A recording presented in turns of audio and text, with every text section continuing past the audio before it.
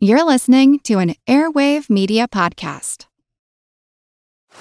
Now on Netflix, inspired by the unbelievable true story of a fake hitman, comes the new movie, Hitman, from Academy Award nominee Richard Linklater. At 96% certified fresh on Rotten Tomatoes, critics are calling Hitman a smart, sexy crime thriller with surprises at every turn.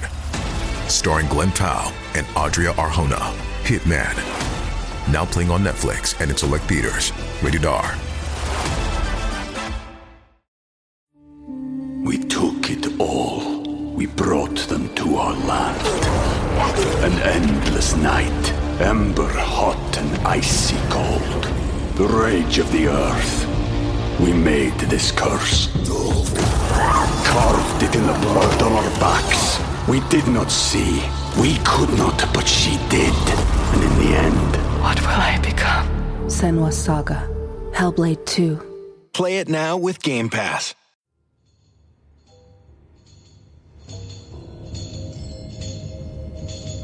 What happened at 284 Green Street in Enfield in 1977? If you believe the made-for-TV movies or the major motion pictures, the place was a dangerous nightmare with either demonic or ghostly powers manifesting with bangs and noises, terrifying demonic entities, and extreme peril. If you believe in the Guy Lyon Playfair account as described in his book, This House is Haunted, that perhaps psychokinetic effects were taking place, and you would experience a variety of floating or thrown items and weird voices coming from children, horrible smells, teleportation, apportation, and a lengthy period of sporadic activity along these lines with no clear cause ever identified. But what if you ask skeptics? Let's find out now in part 2 of our look at the Enfield Poltergeist case.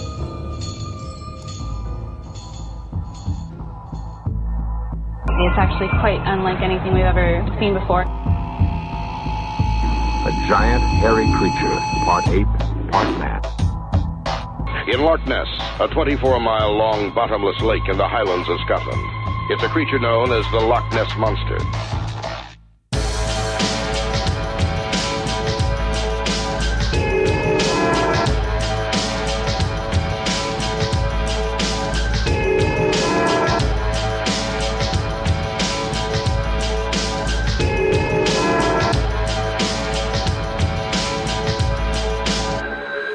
Monster Talk. Welcome to Monster Talk, the science show about monsters. I'm Blake Smith. And I'm Karen Stolzno. This is part 2 of our look at one of the most famous poltergeist cases in modern history, the Enfield haunting. In part 1, we talked with primary investigator Guy Lyon Playfair. His partner in the investigation, Maurice Gross, has since passed away. Let me remind you of the setting. It starts in council housing at 284 Green Street in Enfield, a suburb of London. The home is occupied by single mother Peggy Hodgson, a 47-year-old, recently divorced, and her children, Margaret, age 13, Janet, age 12, John, age 11, and Billy, age 7. In the book, This House is Haunted, pseudonyms are used, and Margaret's referred to as Rose. For most of the book, the weird activity centers on Janet and Margaret, and so there will be little talk of John or Billy in this episode. We discussed the kind of odd occurrences being reported in part 1 of this, but to briefly recap, the case began with late-night moving furniture and frightened children alerting Peggy that something odd was happening. This led to the family fleeing the home, and eventually the police arrived. A policewoman reported seeing the furniture move. This incident leads to the press getting involved, and that in turn leads to the Society for Psychical Research, aka the SPR, getting involved. Eventually, an investigation led by Guy Lyon Playfair, who we heard in part 1, and Maurice Gross. Over the course of the investigation, a divide is present in the SPR as Playfair and Gross are open to believing in serious paranormal activity going on, and others in the SPR, most notably fellow researcher Anita Gregory, see the pair being duped by the children. Journalist Will Storr has a very enjoyable book, humbly titled Will Storr versus the Supernatural. I really liked it, but there's a section where Will looks into the Enfield case and gets an interview with Maurice Gross and also with Janet, who's now an adult with children of her own. He tries to find out more about what went on with Anita Gregory and Maurice. I'd like to read a couple of short excerpts. I invited Will onto Monster Talk, but as the book's a decade old and memory being what it is, he declined. But I'll put a link to the book in the show notes. In this first section, Will Storr is trying to get in touch with Anita Gregory, and he contacts someone at the SPR to see if they know how to contact her. Not unless you know a good medium, he said. Mind you, he laughed. You probably do by now, don't you? She's dead? I said. I'm afraid so. Well, can I get hold of her thesis? I asked. Ha! No chance, said the man. And I should warn you, if Morse Groves hears you mentioning her name, he'll take your head off. So I tracked down John Beloff, the professor who visited the house with Gregory. I wrote to him and requested his opinion. He said, I am now 83 and my memory is not as good as it was. I do recall, however, that I did make one trip to Enfield and that I failed to witness any notable phenomena. Like Anita Gregory, I suspected that the two little girls involved were up to mischief.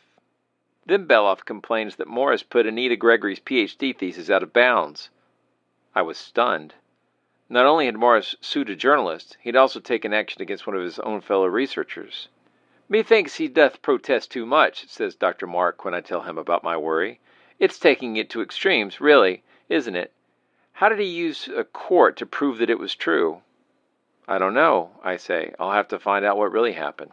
Later, unable to find any copies of Gregory's dissertation, he decides to join the SPR and get into their archives. So I decided to join the SPR. Perhaps, I thought, there might be something in the archives that could give me a clue as to what Anita had said that enraged Morris so much. Eventually, I discovered a series of letters to and from Gross and Gregory. Dated from the early 80s, they were published over several editions of the SPR's quarterly journal. I was thrilled. This was the argument that must have led to Morris's patience finally erupting. I read the letters with a mixture of triumph, fear, and fascination, all boiling up in my blood. By the time I had finished, that toxic slurry of emotions had fermented into pure liquid shock. It was devastating. The longer the polite but furious scrap went on, the more skeptical Anita became, and by the end she'd become extremely skeptical. Over the course of the exchange, she says in print, in front of all of Morris's SPR colleagues, among them the most esteemed, paranormally curious minds in the world, that the evidence gathered at Enfield is questionable, greatly exaggerated, and ultimately pathetic. In one of the letters, Anita claims that she interviewed WPC Carolyn Heaps, the police officer who saw the chair move. Apparently, she told Gregory that she thought it was the children playing tricks. Anita also records a comment made to her by the neighbor, Peggy Nottingham, on 15th of January 1978. Mrs. Nottingham told me what was going on now was pure nonsense, and it was kept going by the investigators. In this episode, we'll be hearing from three prominent skeptical investigators of the paranormal. Let's get started with Deborah Hyde.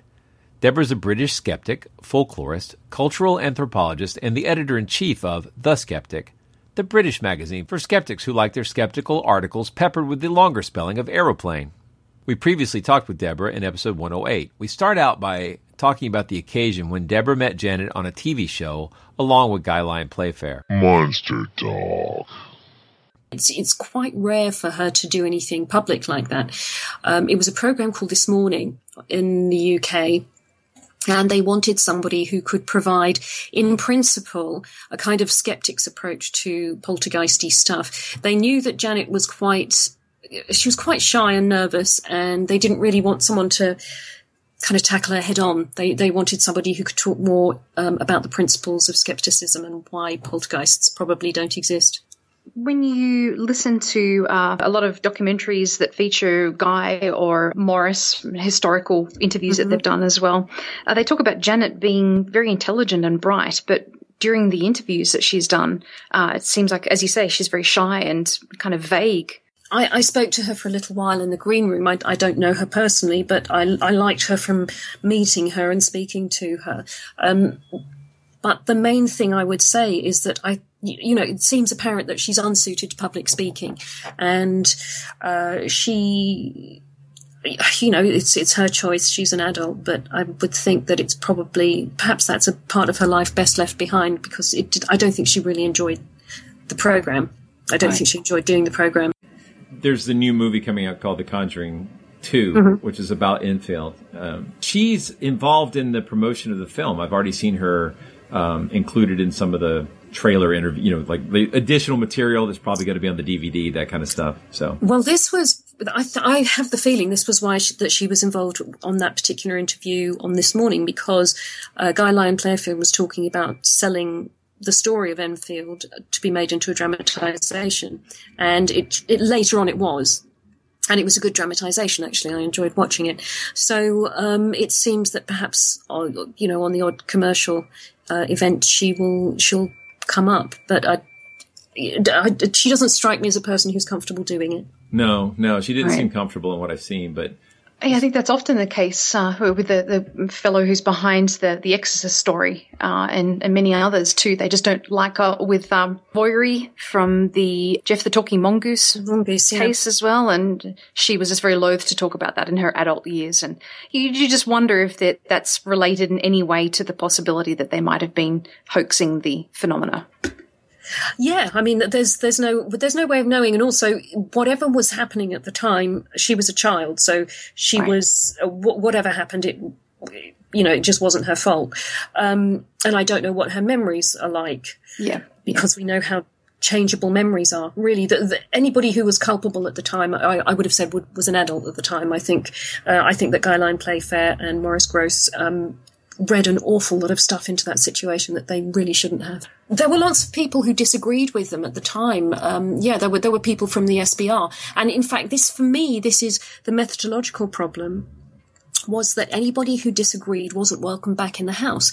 So by definition, you were only going to get peculiar data. When you only had people around who believed, then, that's just not good data gathering. Dr. John Beloff and Anita Gregory, didn't think that, that anything was really going on. Ray Allen, he was a ventriloquist from my childhood. I remember him on the television a lot. He thought that the gruff voice that Janet was experiencing was just ventriloquism. There were all sorts of people who just thought that the girls were playing up, including psychiatric professionals.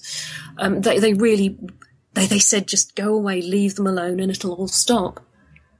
I think if you have a look on YouTube, you can see lots of videos of just regarding that demonic voice. You can see lots of videos of various training that you can do with your voice. Well, not even with training, but to be able to mimic that kind of a growl and a demonic voice. It's really something that everyone can do.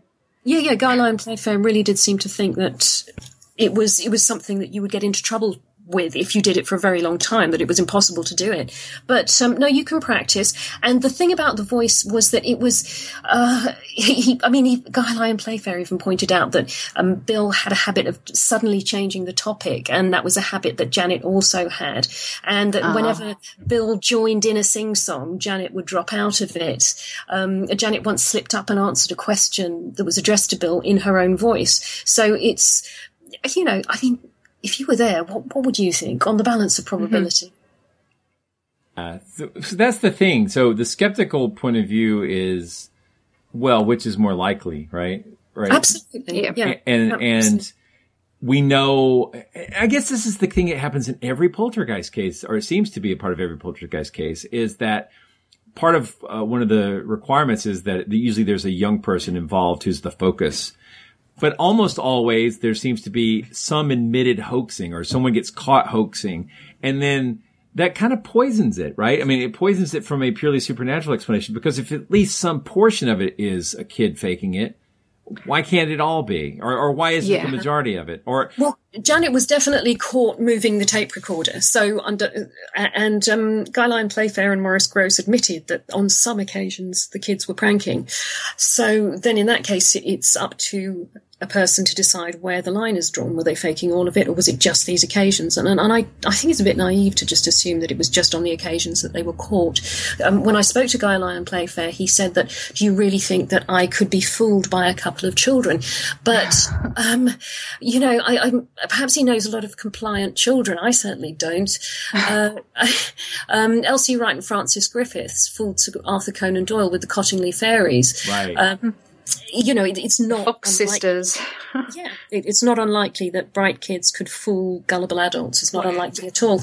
And you mentioned about young girls being involved. It's not just poltergeists. I mean, girls of a certain age, kids of a certain age, but especially girls, are involved in an awful lot of supernatural events. I mean, think about things like the Paris Family girls and Tituba in Salem. Yes. You know, the Salem cases, the Pendle witches, you know, there's a young girl called Janet Davis who gave a lot of evidence against her own family. Or the War Boys witches, Jane Throckmorton was a girl who suffered from fits. She probably was quite ill, but she accused her neighbour of being a witch. And there was this campaign against this woman for 3 years. And this young girl's sisters took it up as well. And they were all wandering around vomiting pins and having hysteria. And there were some very serious consequences because Agnes Samuels and her husband and her daughter were executed for witchcraft a few years later. So it's only really in a modern context that you don't get really, really serious harms coming out of it. Do you've written an article, and we'll link to that for The Guardian, but could you give a brief summary of what you suspect as a skeptic was probably going on at Enfield? Well... Or is that too... No, I mean, I think it encapsulated my take on the whole matter would be that there were a couple of sort of bright, feisty girls, and their parents were divorced, which was very unusual in those times in that area. I mean, I'm the same age as Janet, so I kind of remember the social environment. And divorce was unusual. Her father had left. When he came to visit, he caused stress. So it wasn't a happy or a comfortable arrangement. And there were 4 kids, and they were bright and looking for attention. And then all of a sudden, these men turn up, and they're lovely and avuncular, and they turn up and give them lots of attention and lots of time. Maurice Grosse had unfortunately lost his own daughter, also called Janet, in a motorcycle accident a few years prior, and he had been interested in the idea of life after death, and he joined the SPR and that kind of thing. So he was really, I mean, it's really sort of sad to think about it. He was looking for evidence of the supernatural and life after death. And Guy Lyon Playfair had done work in Brazil on spirit and demon possession, so they already believed in an awful lot of things that we might regard as preposterous. And then they turned up, and these girls lapped up all of the attention, and that doesn't seem at all odd to me. Also, I mean, that was the case in the Columbus Poltergeist. There was a lot of emotional needs that were in some ways being addressed by the attention that came from the poltergeist activity. Yeah. Yeah. That makes sense. It does. Now, I guess one thing I would be remiss if I didn't remind our listeners is that any of these kinds of situations, it's important to look at each individual peculiar happening. Then you may find that there's a different cause. Like sometimes maybe it is a child tricking you, or sometimes maybe something, a vibration knocked something down, or there doesn't have to be a massive overlapping supernatural explanation for everything. Yeah. And I think once you've accepted the supernatural explanation, then it's easy to lump everything into, it's the poltergeist. It's the poltergeist. Yeah, and the other way round as well. I mean, there are some things that you can read in the book where you think, okay, yeah, I just, I can't say what happened there. Who knows? I can offer all sorts of ideas, but I just don't know, frankly. And that's the problem with bad data collection. Is that really people can't go back into it and offer useful theories because you're just relying on bad information. Right. People who believed in it, or only taking testimony from people who saw things or whatever. So, it's the method. It comes back to the methodology. The methodology has to be really, really good for anybody to make anything of anything. It's so weird to me that they're making this film based on the Warrens' research.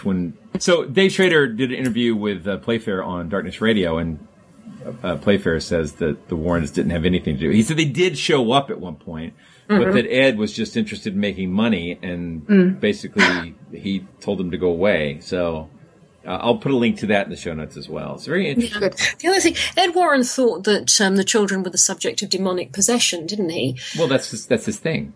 Yeah, and I mean, the thing is, there's another thing that kind of occurs to me in relation to the Enfield poltergeist case, probably a lot of poltergeist cases, is that there are an awful lot of child protection issues that would apply now, and kind of just didn't apply so much then. I mean, if you have vulnerable children who are showing behavioural difficulties and all of this kind of thing, would you want a load of people in there saying that they were possessed by demons or possessed by the spirits of the dead, or that they had been witches in a previous life? I just don't think you could get away with it the same now. No. Yeah, it's a good point.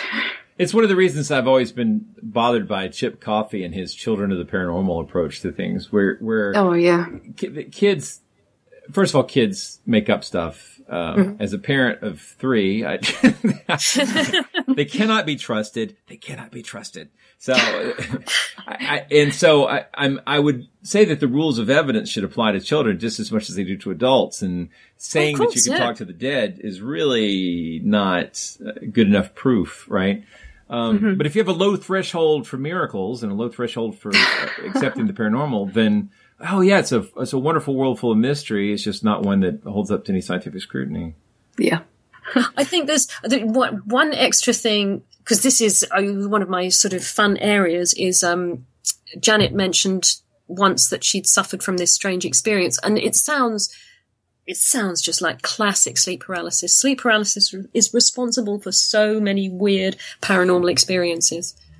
It is. You know, I was listening to another not related case recently, and one of the elements was the person said that in the night something crawled onto his chest and he could barely breathe. And I thought, sleep paralysis. But it's so funny because when I hear those stories, that even happens in the Amityville haunting. So I mean, So it's like, yeah, it seems like the Amityville haunting was probably put together as a hoax, like as a money making thing. But it's entirely possible that a real sleep paralysis event did happen. You know, so that's anytime those stories happen, I'm much more inclined to think that could have really happened because I've experienced it myself and I've read a lot about it.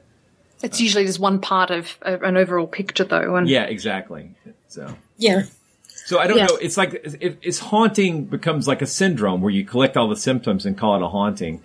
And are not able to like identify root causes for everything. But I think the risk is it's not just that you can't identify root cause, is you stop looking once you've identified it as a haunting. That's, I think, the real risk. Yeah, absolutely. Thank you again for talking with us. Yes, thank you, Deborah. I really appreciate it. You're very welcome. I've had a really good time, and I'm very happy because I've been listening to the podcast for a long time, so it's fantastic to be on it. Monster Talk. Now let's hear from Chris French. Chris is a psychology researcher and a very prominent British skeptic who's done a lot of research into paranormal matters with a great deal of passion tempered with scientific rigor. He's a professor at Goldsmiths University of London, and we last heard him discussing the psychology of demonic possession in episode 85. I start by asking him how he first came to hear of the Enfield case. Monster Talk. To be honest, I can't actually remember. I mean, ever since I was young, I had an interest in the paranormal. It's no secret that I used to believe in a lot of this stuff, and I suspect that I probably heard about the Enfield case way back when I was a teenager. I have kind of read around the case considerably more. I think I've taken part in at least 2 or 3 documentaries about the Enfield case. And that's one of the interesting things, of course, that a case from way back in the 70s is still generating new documentaries. As you know, there's been a TV series in the UK. There's Conjuring 2 is very loosely, based on the Enfield case. So it's still one of those cases that is around. It's like Roswell. It's like a number of other cases that will never, ever disappear. Now, neither side is going to win in this debate. It will go on forever. Now, you've been somewhat critical of Enfield in the media. You contributed to an article entitled, I know you don't write the titles, but 5 Reasons Why Enfield Was a Hoax. And you sounded pretty confident that there's more reason to doubt this case's supernatural aspects than to believe in them. And why is that? I think as you will be well aware, I didn't actually write the article. There were quotations from me in the article. And I think the tone of the article sounds much more definite than any kind of in-depth interview with me about the subject would have done. I think there are reasons to be dubious about the case, and on balance, I think there are enough of those reasons for it to be not unreasonable to say, I'm not convinced. I suspect it was a hoax. Of course, I can't know that, and I know that, Guy Lyon Playfair will be pulling his hair out and getting very angry if he's listening to this. But there are a number of very good reasons to be somewhat sceptical about the case. I mean, for me, it is very, very important that the kids were actually caught cheating, and they've admitted as much. But again, there's the kind of standard fallback from the believers' side that, they were just kids, they got up to pranks, but some of the stuff couldn't be explained. And what that basically boils down to is the argument that if I can't think of an explanation for what happened, then it's certainly not the case that any little kids could have fooled me. And I think that's, a rather questionable assumption. To state the obvious, we can all enjoy watching conjurers in action, but unless you actually know something about conjuring, you're probably not going to be able to figure out how they're doing it. If you can, then they're not very good conjurers. But it doesn't mean they're using paranormal powers. And there's often an assumption on the part of scientists and on the part of psychical investigators that if they can't think of an explanation, it must be paranormal. And I just think that basic assumption is wrong. That leads in perfectly to another question I have, which is, do you train in magic and deception as part of your work in researching the paranormal? Because I know Joe Nickel, James Randi, Ray Hyman, Richard Wiseman, they all have, and it makes me want to go out and buy a cape and a frilled shirt and a top hat so people will take me seriously about my investigations. Well, I've got a very, very limited knowledge of conjuring. One of my colleagues at Goldsmiths, Gustav Kuhn, he, like Richard and like a number of other psychologists, he is a skilled conjurer. And so one of the kind of interesting areas for Goldsmith's research is the science of magic. We've had a number of events. We've got other events coming up where scientists and magicians will get together and do presentations, talk about various issues. And the whole psychology of magic is fascinating. It's a really kind of rapidly growing field.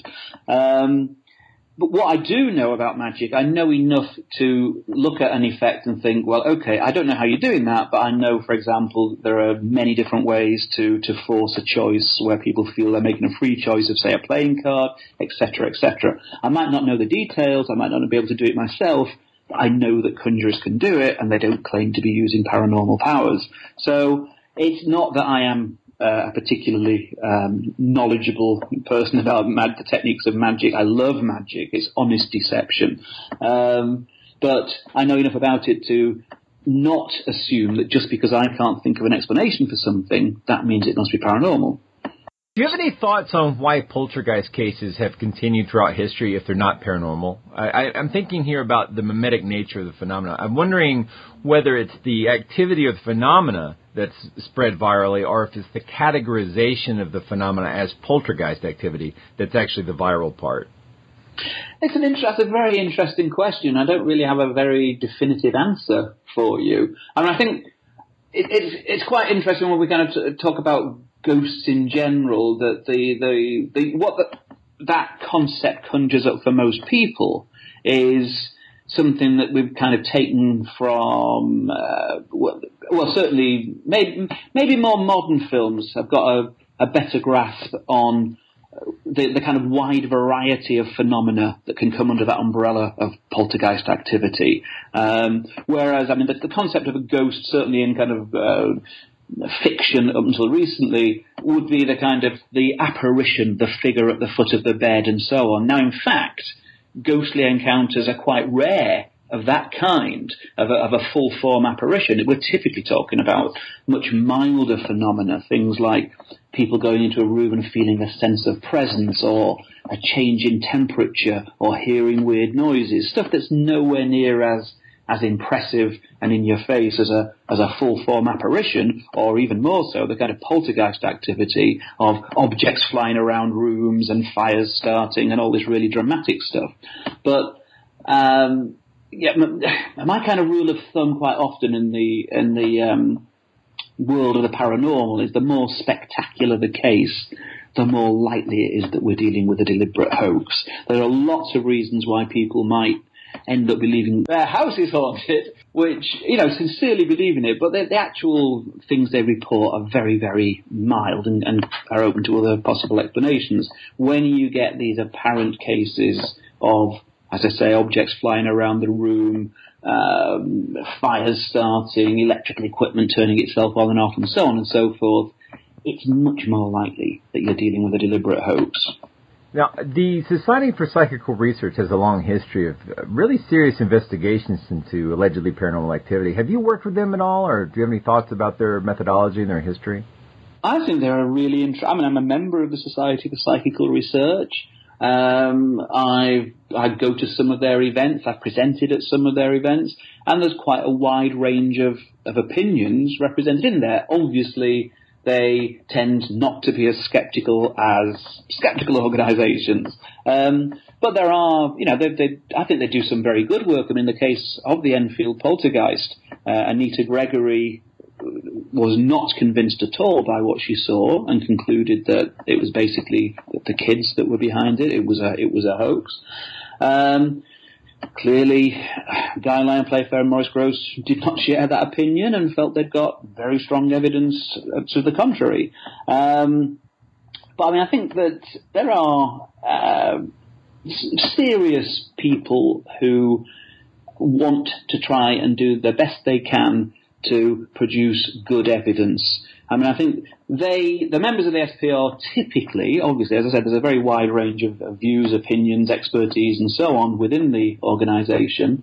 But by and large, those who are kind of serious about it, who take an academic interest, I think they are justified in saying that there is a serious issue here. There is enough suggestive evidence to justify taking these questions seriously and trying to get to the bottom of them, rather than a kind of knee-jerk skepticism that says, oh, well, it's all just obvious nonsense, we don't even need to pay any attention to it.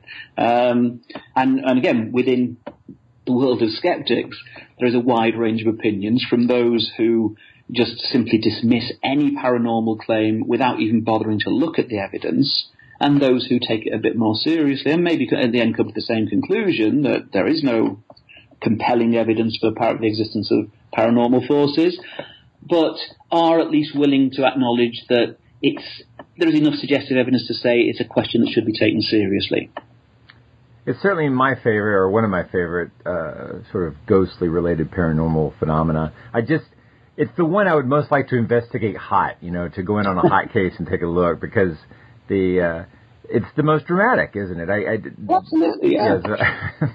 And you've always got this problem with historical cases, which is what Enfield now is. I mean, we can't go back there and investigate it live. It's gone, it's in the past, we can't recreate the conditions, we can't know, we can just speculate.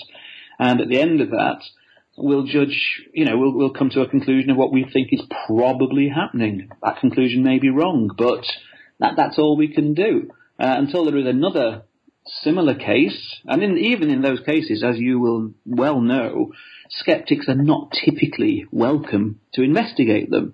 It's far more likely that the pro-paranormal investigators will be welcomed onto the scene, and skeptics will be kept at bay, because usually the people involved actually have some vested interest in it being a genuinely paranormal phenomenon, and they're not that interested in boring old skeptics like me and you coming in and saying, oh no, it's just your central heating's making some peculiar noises, or whatever else it may be.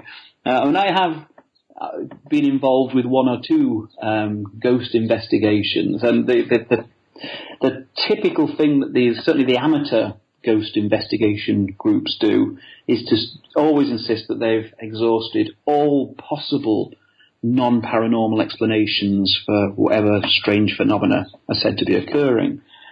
And you realise quite quickly they just haven't. You can go and very often come up with a very plausible explanation. Sometimes you can actually prove that that's the explanation for what they're claiming.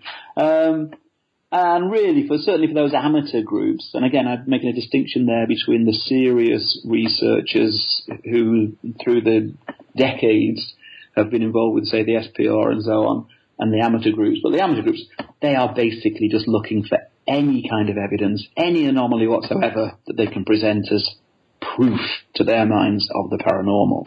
Yeah, there's I think my colleague and yours, Sharon Hill, has written pretty academically, I guess is the right way to put it, about the lack of historical awareness of a lot of the modern ghost hunting groups, that they don't know about this rich, long history of really rigorous, or at least attempts at rigor, in their investigations of this phenomena. And it's kind of sad that all the modern ghost hunters seem to be getting their information from TV shows, which themselves are forms of entertainment, not documentaries, you know?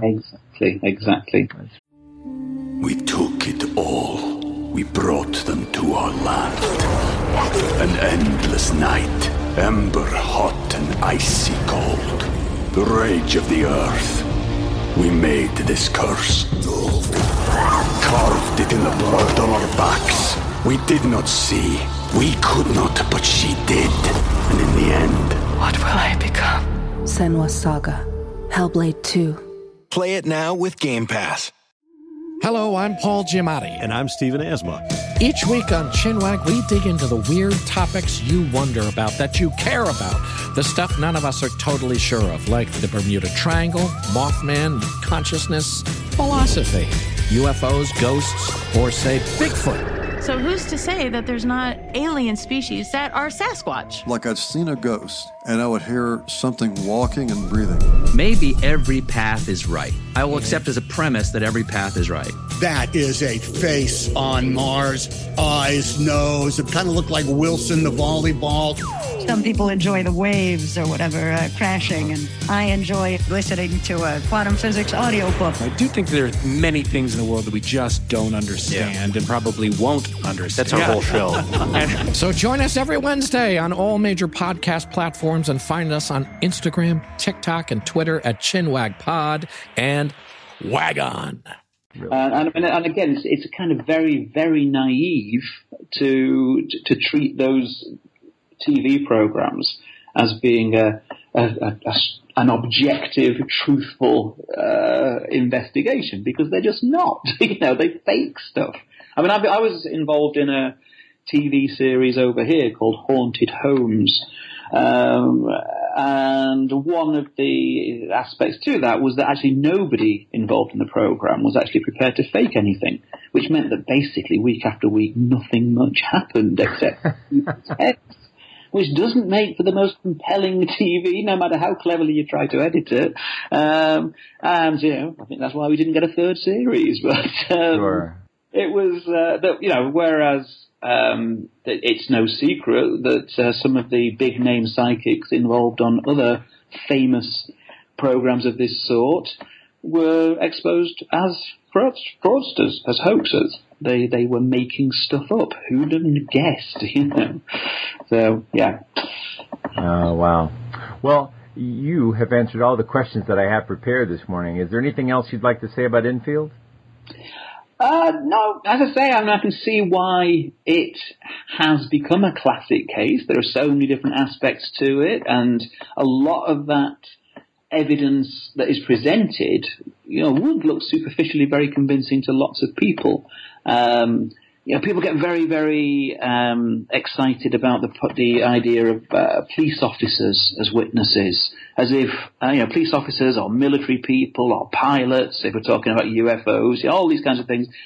The assumption that those people are somehow immune to the power of suggestion or to misperceptions of other kind, and it's just nonsense. It's just not true. We can show, and we have shown in our own research and the work of many other psychologists, that it's relatively easy in a sizable minority of people to just simply by the power of suggestion get them to think they've seen things and heard things that just aren't actually there. So, the fact that we can demonstrate that, I think it's important that skeptics actually try and produce evidence in favour of their counter-explanations wherever possible. And so, rigorous demonstrations of the power of suggestion, I think, is much more compelling evidence than just saying, just pulling these explanations out of the air. We've actually shown that these things are true. So, at the end of the day, as I say, we cannot... it'd be wrong to say, oh no, we can be 100% sure that there was no such thing as a poltergeist and there was no poltergeist activity at Enfield. We can't say that, but what we can do is form a judgment on the basis of the evidence as we see it, and the debate will continue. So you just made me think of one more question. There's a facet of poltergeist cases, or at least the modern ones, that seems to be universal, which is that in virtually every modern poltergeist case that I've seen investigated by both skeptics and believers, there's been at least one or two incidents where they've caught someone cheating. Now, to skeptics, that sort of disqualifies the entire case. Would that be true for scientific research? If someone fudged the data a little bit, would that necessarily... Oh, yeah. Now you're getting into a huge area here, which I'm quite happy to talk about. Yeah. It's a massive area, and it's one that's really been in the spotlight in the last few years, particularly in psychology, but I think the lessons apply to other scientific fields as well.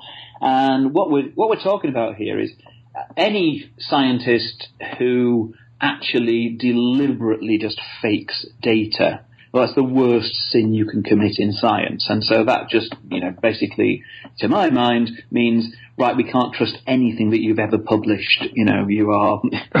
Wakefield. Excuse me. Oh, sorry. And that is... Now, but what I think is a far more insidious problem, which people are getting to grips with now, or beginning to appreciate, is... the cases which I think affect a far larger proportion of scientists, and that is not fully appreciating how even kind of what might appear to be fairly trivial departures from best practice can actually lead to a very, very large number of spuriously significant results. And there's all kinds of things like... the pressure to publish in high-impact journals that have a very high rejection rate, so they're only interested in publishing new findings. They're not interested in publishing replications or negative results. And the thing is that those negative results are much more common than is generally appreciated. And so it's actually misrepresenting the state of research. You go to any, top psychology journal and it will be full of positive, significant results, and you get the impression that these are robust, reliable, easily replicable effects, and often they're not. And we're beginning to appreciate why, because all of these, I won't, as I say, I could go on for hours and I'm tempted to, but I won't. But it's those minor little departures, things like, I did the analysis of my results the way I said I was going to do it, and I didn't get the result. But then I realized if I transform the data, the effect does come out. It doesn't seem to be the biggest crime in the world, but actually you're giving yourself the benefit of the doubt in a number of different decision points, and really that stacks up in terms of inflating the chances that you'll come up with something that you can write up. And it's, as I say, we're beginning to appreciate how serious a problem that is. It's not out and out fraud in the sense we typically understand it, but it's actually possibly, arguably even more damaging to the scientific enterprise.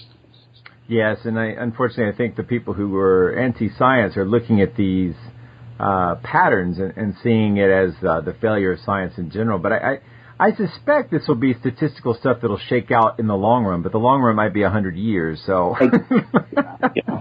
At least, science. The scientific method is the only approach that actually would try to take account of these human biases and eliminate them as far as that is possible.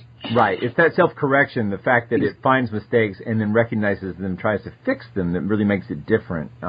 It's just unsatisfactory to people who would like to have certainty, and certainty is not really a currency we trade in. So. Absolutely. All right. Thank you so much for your time, Chris. I really, really appreciate it. You're one of my heroes in this field, and it's just really great to talk to you. That's very kind, and the feeling is mutual. Okay, take care. Monster Talk. Joe Nickel may be the world's only full-time professional scientific and skeptical paranormal investigator. He's been on Monster Talk several times and is a tireless researcher into matters that touch the interests of our listeners. We'll put a lot of links to Joe's robust body of work in the show notes. Monster Talk. Do you recall when you first heard about the Enfield Poltergeist case? I don't really. It's been many, many years ago because it was in advance of my book Entities. I gave a sort of a short summary in that book. So it's something I've been aware of for many years. And I know that Milburn Christopher, I'm trying to remember if it's in his book ESP Seers and Psychics, but Milburn Christopher, the magician who was there for a brief time, and concluded that little Janet was a very, very bright and clever and tricky girl. Christopher was a big influence on me. He was his book that I mentioned is sort of a minor classic, and one of the few books, along with James Randi's books, that when I started being a paranormal investigator was available. There really wasn't a lot in the way of, training seminars and so forth in those days. But Christopher had done something with that, and I think that might have been one of my intros, was reading wherever he published it, his account. Yeah, I'd like to read his. Playfair writes about it briefly, about a couple of pages. I was just rereading it last night. And Playfair says, it almost seemed that the poltergeist was out to incriminate her, that being Janet, by producing third-rate phenomena in the presence of a first-rate observer. It's pretty typical of Playfair, I think. Playfair is an odd guy in my estimation. He's one of the most credulous people, maybe in the history of the paranormal. He's just certainly among the very, very, very credulous people. He's typical of a type that has clearly started with some idea, an answer, if you will, a result, and then is working backwards to the evidence. That is clearly not the way to proceed, not the way I conduct my work, not the scientific approach, where you would go someplace and you would look at the evidence, you would sort out the best evidence from the worst evidence, and you would try to let the evidence lead you to a correct answer, like it or not. And what Playfair is doing is really just the opposite of that. It's you can see it everywhere. You come up with a reasonable explanation, a reasonable hypothesis, and he will just turn that upside down and find some explanation for how, well, it might look like that, but the entity is trying to trick us and make fools of us and so forth. And he is so willing to do that throughout his book that he loses pretty much all credibility in my eye. You've also got some background as a magician. Does that impact how you would look at the things that were going on here? It sure does. I think that I mentioned Milburn Christopher and I mentioned James Randi. The people who have gone after the paranormal from the 1960s to today, who've really been able to look at people doing tricks, say, specifically, have been magicians. And that's not to say that all magicians are skeptical or investigators, but of the best, I would put it this way, of the best investigators, the ones who seem to have been able to investigate human beings doing tricks, whether Uri Geller or James Heydrich or whomever, magicians have been the best of those, and it's not accidental that that's so. Who knows deception? Who knows tricks? Who will get right in your face and do something so smooth that you will say, I watched every move. There's just no way he could have hid that in his hands. It was absolutely just, I witnessed it. And that's the person, kind of on the theory of the old saying, set a thief to catch a thief. Maybe you set a trickster to catch a trickster. I know that in my own work, my background as a magician has been absolutely invaluable. And not only in catching people and knowing, specific tricks. You watch someone, say, when I caught a psychic medium at Camp Chesterfield doing a billet reading trick, and I know exactly, because I know several ways of doing that trick, and I was on to him in no time at all as to exactly which method he was doing, and I set a trap for him, and he fell into it, and I know that he was doing a particular trick. It's not just that, but the magician's mind is such that we can, ideally the magician also sees how people are fooled by illusions even if they are inadvertent. And you know me, I've talked before about things like footsteps on the stairs at McKenzie House and how they were really coming from a real staircase next door, and it was an illusion. It wasn't intentional at all. Or how people will see a lake monster that in fact is 3 or 4 otters swimming in a line.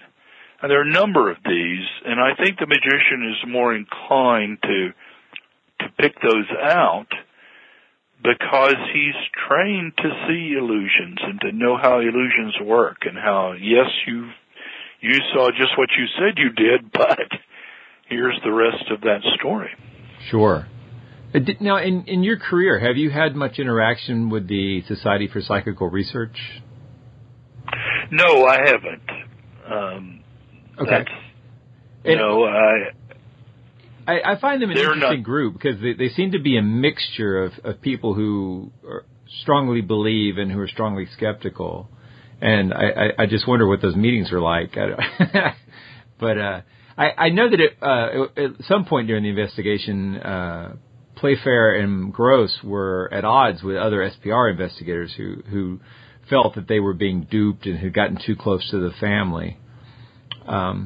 But I didn't know if that... Right. The SPR has done some debunking of people like Hans Holzer and others. I mean, they're not just credulous types who always fall into line.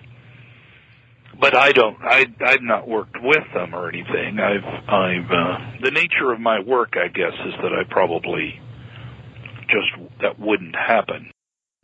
Very few people, get into a house where something like that is going on in its active phase. Milburn Christopher did at Enfield, but you remember Randy was rebuffed in the Tina Resch case by Tina Resch's appearance in that Poltergeist case. And one could just go down the list at the times that skeptics have not been welcomed in for one reason or another. At one point, Playfair wrote, it was becoming apparent that paranormal events only took place in the presence of people who believed them to be possible. But it seems when he says that he's not implying that people who are skeptical interpret the evidence differently. Instead, it seems like he's saying that these skeptics are preventing the paranormal from happening. And I've heard that kind of claim leveled at Randy, some people calling him an anti-psychic. Well, that's absolutely been hurled at Randy many, many, many times. That, as soon as the magician comes in, and it's not just Randy. I mean, this is well established throughout the world of the paranormal, particularly where you have somebody performing, somebody doing something. Not necessarily flying saucer cases or ghosts, but where you have some psychic or someone with a purported ability.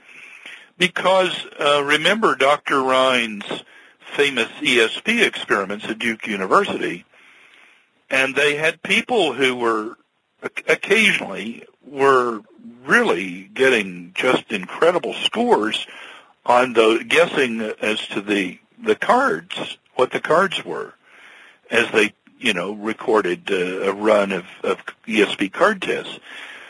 And there are instances there that when skeptics came in, particularly one instance I remember where a magician came in, and this phenomenal guy was scoring really phenomenally high in ESP, but it turns out was being allowed to handle and shuffle the cards himself, a no-no to anyone with a modicum of magic knowledge.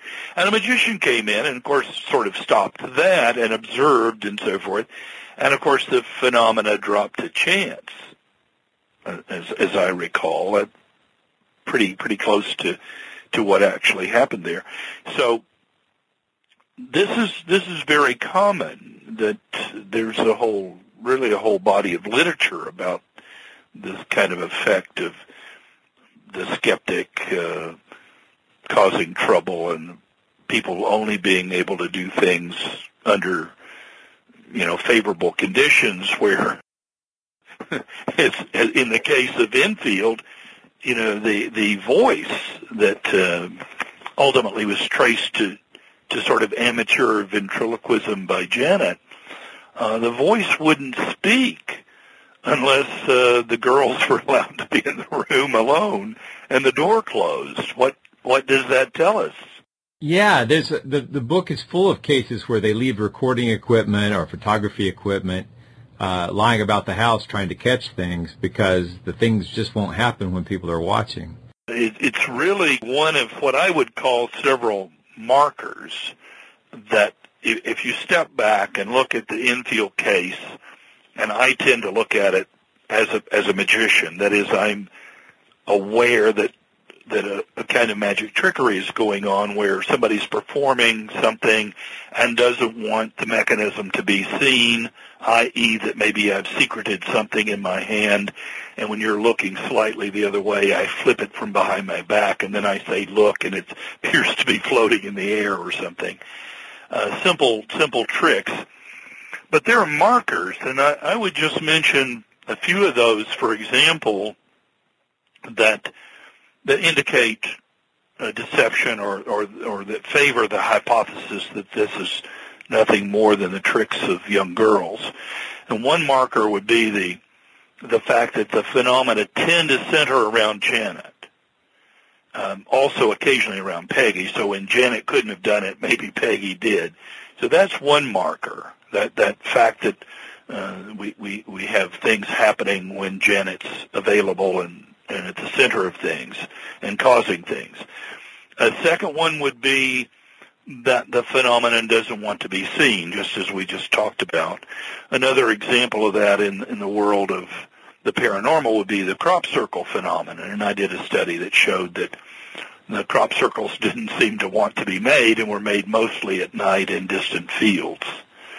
A third marker with the Enfield case would be that the various mischief and the phenomena seem to be of a type a child could and would do, kind of in the nature of mischief and pranks and play acting. Another one, I'm not counting so much, but a fourth, say, maybe, there's actual evidence against the genuineness of the phenomena. For example, the levitation photos clearly show not levitation, but Janet using the bed as a trampoline and jumping in the air. And you can see this in I've done a sketch showing that. The expert opinions, another marker would be the expert opinions of a ventriloquist and a magician in the case, and they were sure that it was ventriloquism and magic tricks. Another marker would be tests. When the girls were tested by separating them, when they were put in separate houses, then there was phenomenon at each house with Janet and Peggy. Well, that's pretty revealing. And further to that point, when both girls were absent, nothing happened. So that's a pretty strong marker that we can use. And then, of course, ultimately the girls confessed, and then, of course, Playfair and Gross got them to retract their confession. But when you look at all those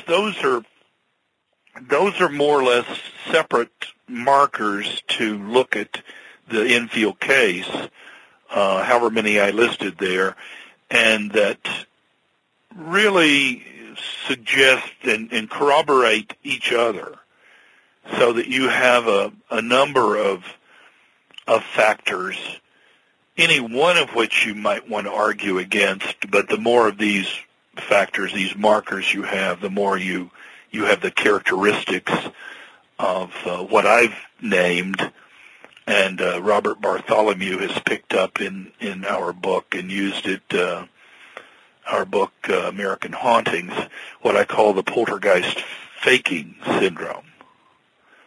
And that is where someone mimics being a poltergeist, play acts, and does the tricks and things necessary. And you can show it in case after case after case. And Enfield is just a fairly typical, good example of that. It is interesting to me that Playfair makes makes much ado about the fact that Janet didn't know much about the paranormal, but explicitly mentions that other kids at the school were telling her about funny things that had happened that sounded like poltergeist activity, and that there were other famous poltergeist cases in the news around the same time. So she's certainly not working in a vacuum. Right, and I have this notion that, poltergeists could be independently invented in remote rural areas of Europe, for example, without necessarily hearing about other cases, because unless you actually come out with the word poltergeist or some particular parapsychological hypothesis of the same or something, all that's needed is for a kid to really anywhere, anytime, 16th century, 18th, pick your time and place. All you need is a kid to act up. We have examples that look just like this. The kid acts up, and then, but secretly. And when the family says, little Jimmy, did you do that? And the kid denies it. And pretty soon the kid finds that the parents say, or the adults in the room, are very, very credulous, very, very gullible, and may themselves attribute something to demons or mystical forces or mischievous spirits or something. And they're doing the work. The kid is just acting up, and the grown-ups are putting a dogma on it, as was done at Enfield. There was people were claiming, some were claiming it's poltergeist phenomena, but others suggested demonic possession. You could maybe put several other labels on it. And so that's not a very good argument to say that they were totally unaware of poltergeist phenomena, and yet here it was happening. I just find that really pretty silly. And I find Playfair in general just very silly. Playfair seems to, as I said, start with the answer, work backwards to the evidence, to be engaging all the time in confirmation bias.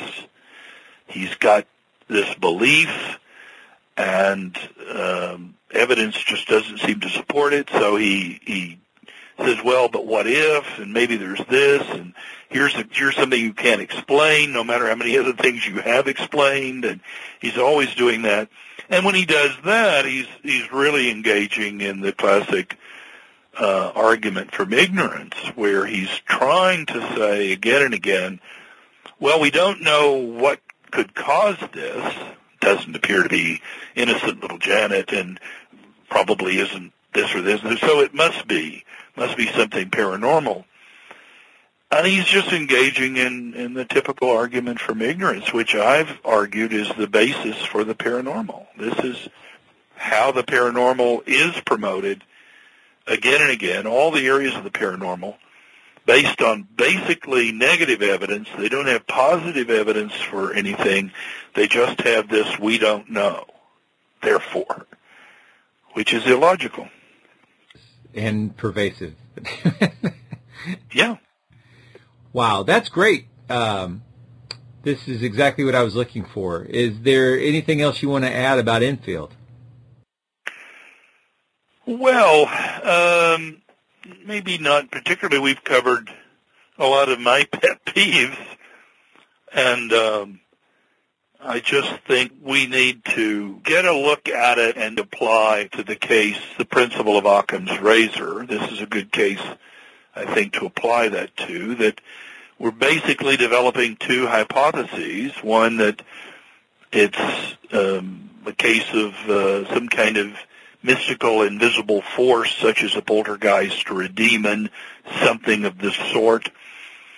Or it can be explained as normal phenomena, and i.e. the trickery of schoolgirls. And I would argue that, first of all, the simplest hypothesis, the one, because the second one I mentioned does not depend on the assumption that there really are poltergeists or demons. So when you say that Occam's razor prefers the hypothesis with the fewest assumptions, that would be that, well, schoolgirls can do tricks, and tricks could theoretically explain everything going on there. And then I would say secondarily that we have basically a lot of corroborative evidence. So we know from the indicators, the markers I gave earlier, and the confession, that that is the hypothesis. So it is clearly what I used the terminology advanced this years ago in my doctoral dissertation. This is the preferred hypothesis. And you can show logically and reasonably that it is a preferred hypothesis. You may not like it, and Playfair doesn't, but you can't just say, well, I don't like your hypothesis, or it has a minor little, I'm quibbling over it or something. You have to either show, to get rid of it, you have to show that there is an absolutely fatal problem with the hypothesis, and nobody has ever done that with Enfield, and Playfair can't do it. Or you show that there is a better hypothesis. You must replace the hypothesis you don't like with the better one. And again, we pretty much have the best one that can be found, and that is that it's the tricks of schoolgirls. So, from the basis of the scientific investigator, I would say that's it. The poltergeist case is vanquished, and science has won again. Playfair is gasping at straws and is a desperate man refusing to give up. I think he's a fan of you, too. What? Yes, he doesn't like me. He said he was quoted as saying, nickel can piss off, I think was the exact words. And I wrote a response back and said that I thought Playfair wasn't playing fair. But, name calling is not the point. I'm only mentioning kind of problems about him, not in an ad hominem way, in that I'm trying to use an argument against him to somehow make my points. I don't need him at all to make the points I've made and to point out the markers that I've pointed out. I don't need him at all. I don't have to say, oh, he's a bad person, therefore, this isn't true. No, it's not an ad hominem attack in logic at all. The negative things I say about him are by way of answering why are we still bothering with this case, and he's responsible. he's a very gullible man. And I don't say that to be mean-spirited. I just say that as, just as, factually as I would say that, that piece of fruit is a mandarin orange. So I appreciate you joining us again. And as always, if you find any monsters, please give us a call. But otherwise, we'll reach out to you again for sure about some other things that are of interest to our listeners. Yeah, thanks for thinking of me. And I have to say, I'm not very good at finding monsters. I'll say this in a moment in which I'm not as as modest as I usually am, and you know that I'm one of the most modest people you've ever met. I've seen your modesty awards many times. It's huge, it's huge. And I don't like to talk about it, but in an immodest moment, I would say that while I'm not good at finding monsters, I'm pretty good in getting better at finding monster lookalikes. So I have some monster lookalikes we haven't talked about, and so sometime, the Bigfoot bear and others, so we can talk again. We will have you back for sure. Monster Talk. You've been listening to the second part of our coverage of the Enfield Poltergeist case on Monster Talk, the science show about monsters. I'm Karen Stolzno. And I'm Blake Smith. Hopefully you now have a good understanding of the skeptical position on Enfield and the believer perspective as well. This is just a tiny sample of the extensive back-and-forth arguments surrounding this case, but there are a lot of links in the show notes. This two-part coverage started out with me expecting it to be about the Warrens, but then I felt that I really needed to tell as much of the true story of what went on there as was possible, and hopefully as fairly as possible. The Warrens effectively had nothing to do with the Enfield case. In the time since I started working on these episodes, The Conjuring 2 has gone from being a coming-soon feature to a available-on-DVD film.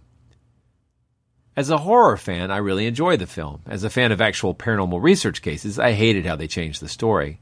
It's a fun film, and at the same time, I can't recommend it unreservedly because of how they take out Playfair and diminish the work of Maurice Grosse. Consider it a work of the purest fiction, and perhaps you can enjoy it. It does have some good scares in it, not the least of which is the producer's continued effort to apparently canonize Ed Warren.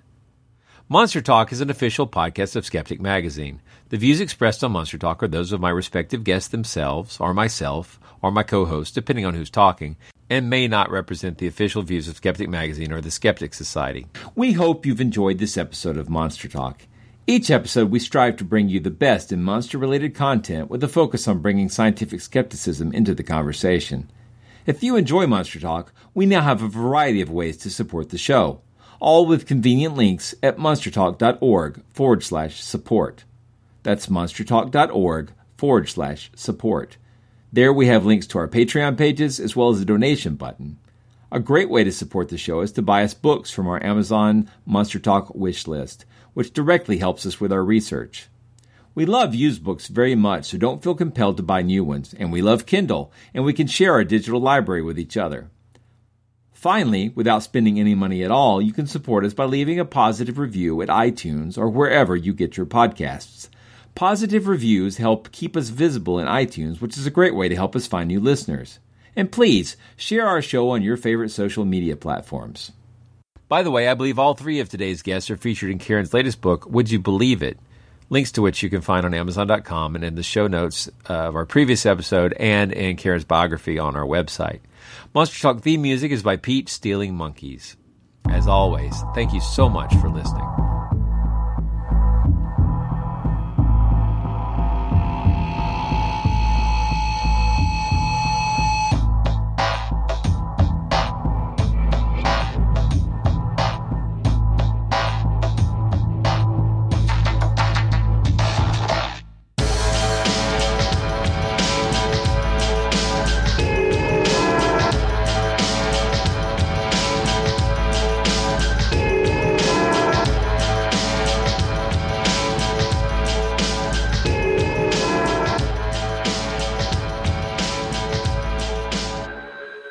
Did you know that you can now subscribe to Skeptic Magazine digitally? Just grab our free Skeptic Magazine app, currently compatible with iOS, Android, PC, Mac, Kindle Fire HD, and BlackBerry Playbook. Head over to skeptic.com/magazine/app to find out more and download more of your favorite Skeptic content. As soon as you start lumping all the phenomena together, then you have a haunting. But if you look at each individual phenomenon. Look at the cases. Phenomena. Yeah. You know what? I got to stop. Phenomenon. Because if you look at the phenomenon, anyway, if you look at them, if you look at each individual peculiar happening, there, I fixed it.